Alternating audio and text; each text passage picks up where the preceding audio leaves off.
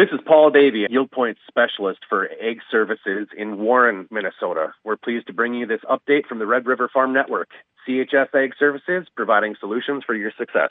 Friday Farm News on the Red River Farm Network. I'm Randy Koenen, along with Sierra Doctor. Well, yesterday's weather system brought mostly a dusting of 1 to 2 inches of snow across its path.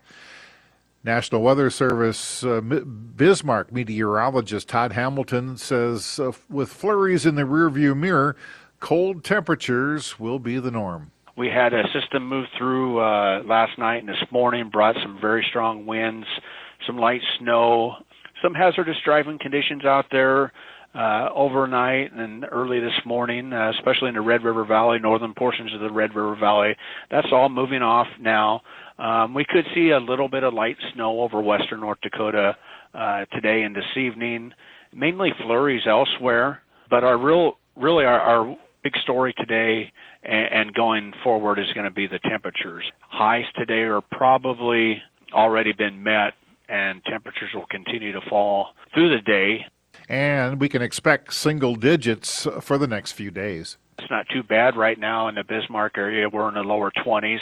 Colder as you go north and east into the northern Red River Valley with only single digits at this time, and warmer in the southwest part of the state with temperatures right now around maybe 30 degrees or so. But everything's going to be falling throughout the state through the day today, and we'll see overnight lows probably 5 to 15 below zero across the state. And we'll start to see wind chills in the 25 to 35 degree below zero area, probably north and east of Lake Sakakawea and the Missouri River. Bennett Consulting market analyst Matt Bennett says the soybean market has had an interesting week. On the week, we've gained a little bit of ground, but what's been very interesting is this soybean meal. So meal looked like it was on its last leg, quite frankly. Meal today is up about $10 a ton off the lows. Meal on the week, it's pushing over $30 off the lows. So, you looked at a settlement last week on meal.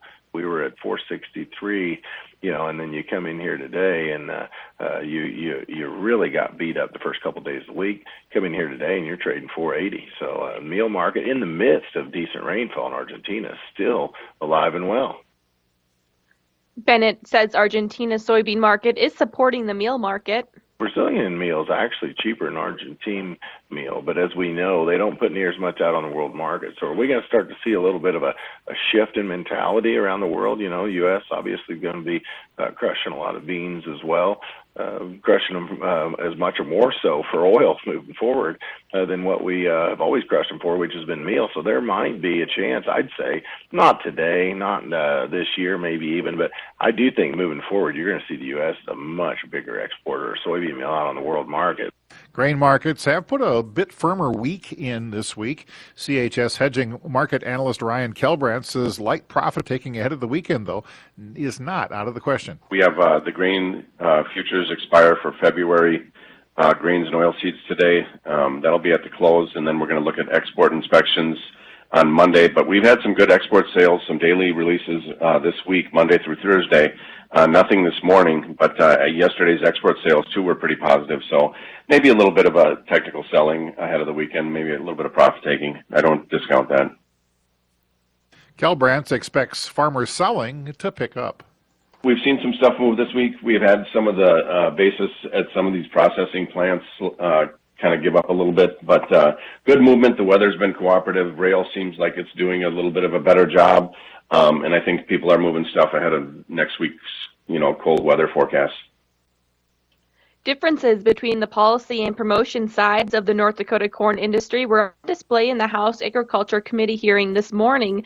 A bill has been introduced calling for the North Dakota Corn Growers Association to receive 50% of corn checkoff funding for policy development and corn grower education.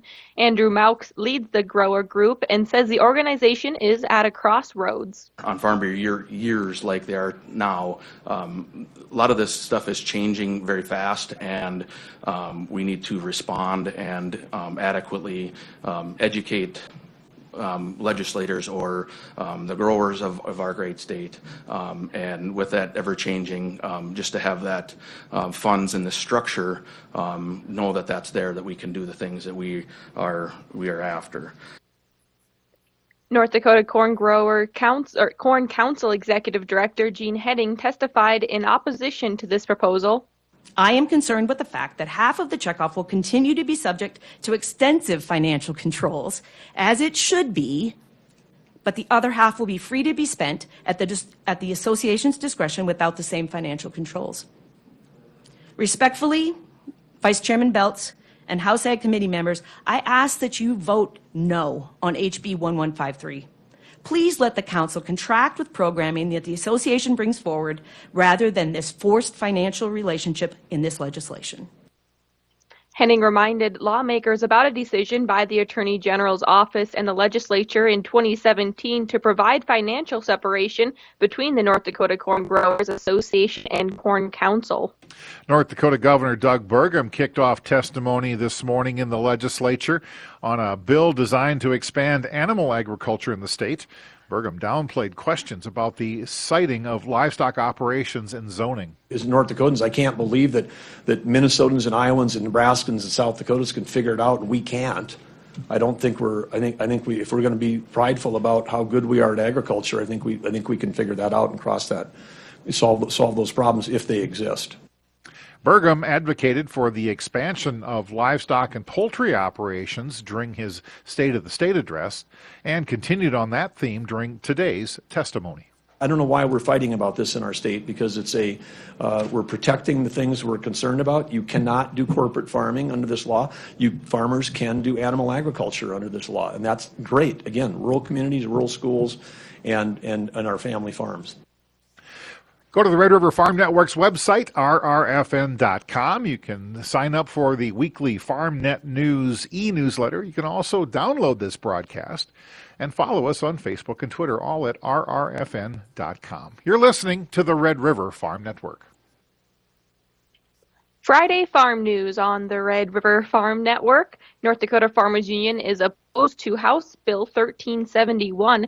President Mark Watney said it'll allow any corporation to own cattle feedlots, swine, dairy, and poultry farms. This bill would allow meat packers such as Smithfields, a Chinese company, and a JBS, a Brazilian company, to own cattle feedlots and hog barns. These same companies own 80% of the beef slaughter and have been signed up for price-fixing issues. They've removed themselves from the open cry market, causing farmers and ranchers, our family farmers and ranchers, get paid less for what they sell into the marketplace. Watney said consumers are looking for a connection to family farms and not corporate entities. I would love to see us spend the time, do a study, find out where the marketplace is, find out how we can own most of it and profit from every level of the food dollar, instead of just giving it away in a commodity-type system. South Dakota Representative Dusty Johnson reintroduced two livestock-focused bills, the Butcher Block Act and the Amplifying Process of Livestock in the U.S., or A-Plus Act. The Butcher Block Act would establish a grant and loan program at USDA for new and expanding meat processors, while the A-Plus Act would allow for expanded investments to local packers. Johnson released the statement saying the cattle country needs solutions. These bills would provide increased capacity to small packers and drive healthy competition to create a more stable market. A bill has been introduced in the U.S. Senate to strengthen agriculture's role on the Committee on Foreign Investment in the United States. This is the government entity that oversees the foreign investment and acquisition of American companies. This issue has gained attention with the proposed Fufeng corn wet milling project in Grand Forks. North Dakota Senators John Hoeven and Kevin Kramer are co-sponsoring this bill. The Minnesota Milk Producers Association has released its policy and fiscal priorities for the upcoming year. Minnesota Milk Executive Director Lucas Sjostrom says their fiscal and policy priorities overlap quite a bit. Soil health has been our number one. I think it's number one for farmers, has been for a long time, whether many of these soil health practices work great with dairy farms. That includes alfalfa, that includes manure, that includes conservation and your tillage. The second major thing I want to talk about is the DAIRI program. It gives dairy farmers in Minnesota a rebate for the Dairy Margin Coverage Program, which is a federal farm bill program. And it was so successful that the program paid for itself in the first year. Finally, just watching regulations and watching rules to make sure they work with science. We're disappointed in greenhouse gas calculations and cover crops requirements. Sjostrom says the Dairy Assistance Investment and Relief Initiative was wildly successful last year, and he reminds dairy producers to sign up if they're eligible. At the time, there were about 2,500 dairy farmers in Minnesota, and over 80% of them, 88%, signed up. Our neighboring state of Wisconsin, at the same time and nationwide, had about 45 to 55% of farmers sign up. So that's why we say it really paid for itself in year one. We know, based on those stats, about half of dairy farmers are going to sign up for it. The problem, it seems to me, that every time the dairy margin coverage sign-up happens, the markets look good, and so dairy farmers don't sign up, and then something happens the year after. That's exactly what happened last time. Syngenta and Corteva are in federal court defending their customer loyalty programs. 10 state attorneys generals and the Federal Trade Commission claimed the two companies paid distributors a block competition from selling generic products. The Minnesota Ag's office is included in this complaint. Syngenta and Corteva officials indicate their rebate and incentive programs are voluntary. The newly formed Northern Plains Forage Association held their first meeting this week at the Sioux Falls Farm Show. SDSU Extension Forage Field Specialist Sarah Bowder says the association is a partnership of forage growers and industry partners to promote sustainable and profitable forage production across the state. The Northern Plains Forage Association is a new group that was just recently formed this year. Last year at another regional forage meeting, a group of us got together and just felt that South Dakota needed some kind of formal organized grower group for forages. So finally, we have put together a board of 10 people, we have bylaws set, and we have called ourselves the Northern Plains Forage Association. Our forming board really consists of growers, of industry personnel, and also forage and livestock growers. This is the Red River Farm Network.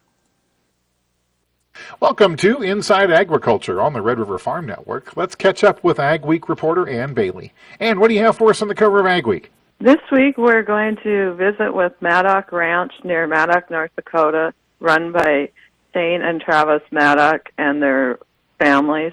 Maddock Ranch does rotational grazing and regenerative agriculture. Travis Maddock also has a business called Dakota Global Consulting, which is a meat safety business, so he is knowledgeable about the cattle industry from the calf to the plate. There are several different Maddock families. Shane and Travis have an operation. His brother has an operation. Shane and Travis's father, Brian, also is part of Maddock Ranch. The stewardship of the land is extremely important. They might graze as many as their cattle on as many as 200 different pastures or hundreds of pastures during the year, and they have had great improvement in soil health, and prairie grasses that had been dormant for decades are coming back. Is that just a function of not overgrazing then? Yes, they rotational grazing, so they move them from paddock to paddock, and that is their primary source of feed for the cattle. They feed the cows through the winter until the next fall, and they don't calve until June, so the calves are actually 15 months old when they sell them. Sounds interesting. Looking forward to reading about it next week's Ag Week. And let's check markets before we leave you. March wheat Minneapolis, 4 cents higher, $9.22. Chicago March wheat's down $0.0125. Kansas City now 5 3/4 cents higher on the March contract. March corn, $0.015 higher, $6.84. December corn's down 2 1/4. March soybeans right now trading down 12 1/4 at 15.11 1/4. November is 1/4 penny lower. Thanks for joining us. This is the Red River Farm Network.